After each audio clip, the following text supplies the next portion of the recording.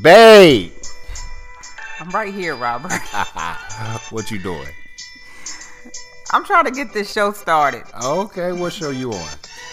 The Boiling Noodles. Alright, that's right, the Boiling Noodle Show. Thank you for tuning in to our podcast. I'm your host, Alexandria. And I am Robert Mason. And we're here to discuss topics that's going to stimulate the brain and conversation. Get out there and do it. What topics do you want Business, to discuss? Family, faith, and community. Those are our 4 pillars. So come and rock with us. Boil with us. Let's start boiling your noodle. Welcome to day 7 of Black History on the Boiling Noodle Show. Today we have a special guest, my sister. Sister. I never knew how much I miss ya. So, sister, please introduce yourself by stating your name, when you were born, and where you were born. My name is Jennifer Jones. I was born in 1984 on March 31st. So another year is coming up for me. I will be 25 again and forever. And I was born and raised in Plainfield, New Jersey. Whoop, whoop. Well, you weren't born in Plainfield, but okay. But raised, absolutely. All the same. All the same. Sister, so we're talking about Black history, right? And you are Black history.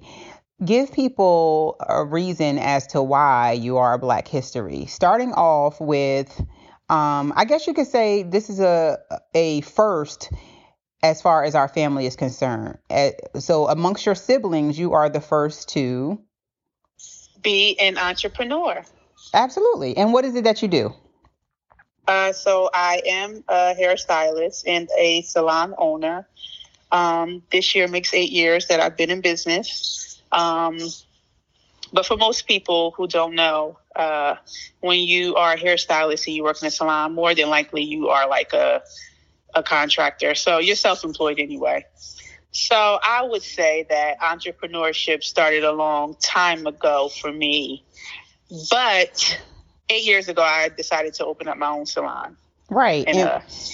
And when you say that, though, when you say entrepreneurship start a long time ago for you, like when did you start doing hair? When I first started walking, I was about 12 months. No, seriously, all jokes aside, though, it has always been a hobby that I enjoyed, to be honest. I've never thought that I would, actually make a career out of it. But as far back as I can remember, I've always done my friends' hair and family's hair, things like that. But when I was like in middle school and 7th grade, I started doing like some of my friends' hair and actually getting paid for it. And then when I went to high school, I had like a little salon set up in my room, and I was actually, making money doing hair. And then when I turned 16, I started working in a salon. So I started doing a salon at 16, and that's where I've been ever since. And then you've launched something new in 2020. What was that? Yeah, so in 2020, actually during the pandemic, I started my own product line, which consists of sugar scrub, which is a exfoliant for your scalp and body, and a hair oil for your scalp, and also a scalp tonic. And the products are actually really good for people who suffer with any kind of dandruff or itchy scalp, or struggling with alopecia or any type of hair loss. How have you contributed to the community with your gift and talent? With my gift and talent, I have contributed to the community by doing some charity work in nursing homes for people who are unable to come out and make it to the hair salon. I'm able to devote my time and go to them and, provide them with hair care services. And also, I've been a part of plenty of community drives where people who can't afford to come get their hair done at the salon, we've actually donated our time. Me, amongst a bunch of other stylists in the area, devoted our time to do these people's hair for free. Awesome. And one last thing before we move on to another Black person in history. The last question I have, what is it that you want people to remember about you when they think about Black history? Ooh, that's a good one, sister. And I think when you're thinking about this, right, think about how Black history has impacted you, because you're gonna talk about somebody who you admire, right, in history. But think about how it has impacted you. So how do you want to make sure that you impact others as well? And you're probably doing it now. So how do you want them to remember you? Let's see. I want people to remember me as a giving person, and a person who was driven by her passion and not the money. That's a question that is so much.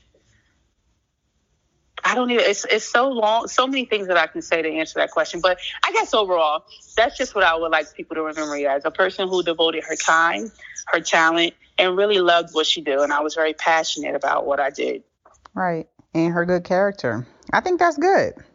Mm-hmm. So who do you want to talk about today?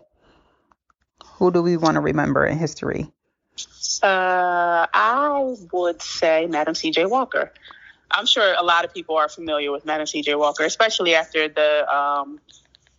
the Netflix special that she had the past few months. It was just released. And I know the Netflix special, for those who did see it, was a little embellished on her life. But if you do look at the history of Madam C.J. Walker, she was a very ambitious and a self-driven woman.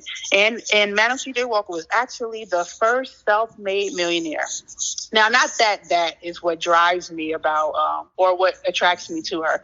I just love Madam C.J. Walker ambition and her legacy. She started doing hair not because she had a passion for doing hair, but she had an issue with dandruff and I think psoriasis or something like that. So that's how her mission started. She started going researching products and things to heal her dandruff and hair loss. And then she ended up becoming an agent for someone, and she started selling hair products for someone else. And then she decided to take her own show on the road and created her own hair products. But she was so driven. At the time that Madam C.J. Walker became an entrepreneur, that was kind of like, it just wasn't the popular thing to do at that time. Not for women anyway.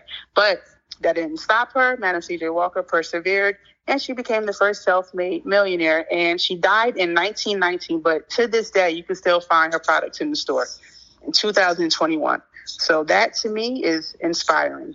Absolutely. And she was the first the first female self-made millionaire. Oh, yeah. I'm sorry. Right. Yeah. That's awesome.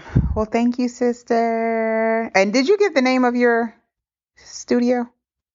No. So the name of my hair salon is Exhale Hair Studio. You guys can also visit my website, www.exhalehairstudio.com. And this is a double whammy because we did mention Exhale Hair Studio on day 3, but we're going to do it again on day 7. Thank you all for tuning in. And thank you, sister, so much for joining us on the Boil and Noodle Show. And in the meantime, Jennifer, if you follow us, then you would know what we say at the end. In the meantime, oodles and noodles. Keep boiling your noodles.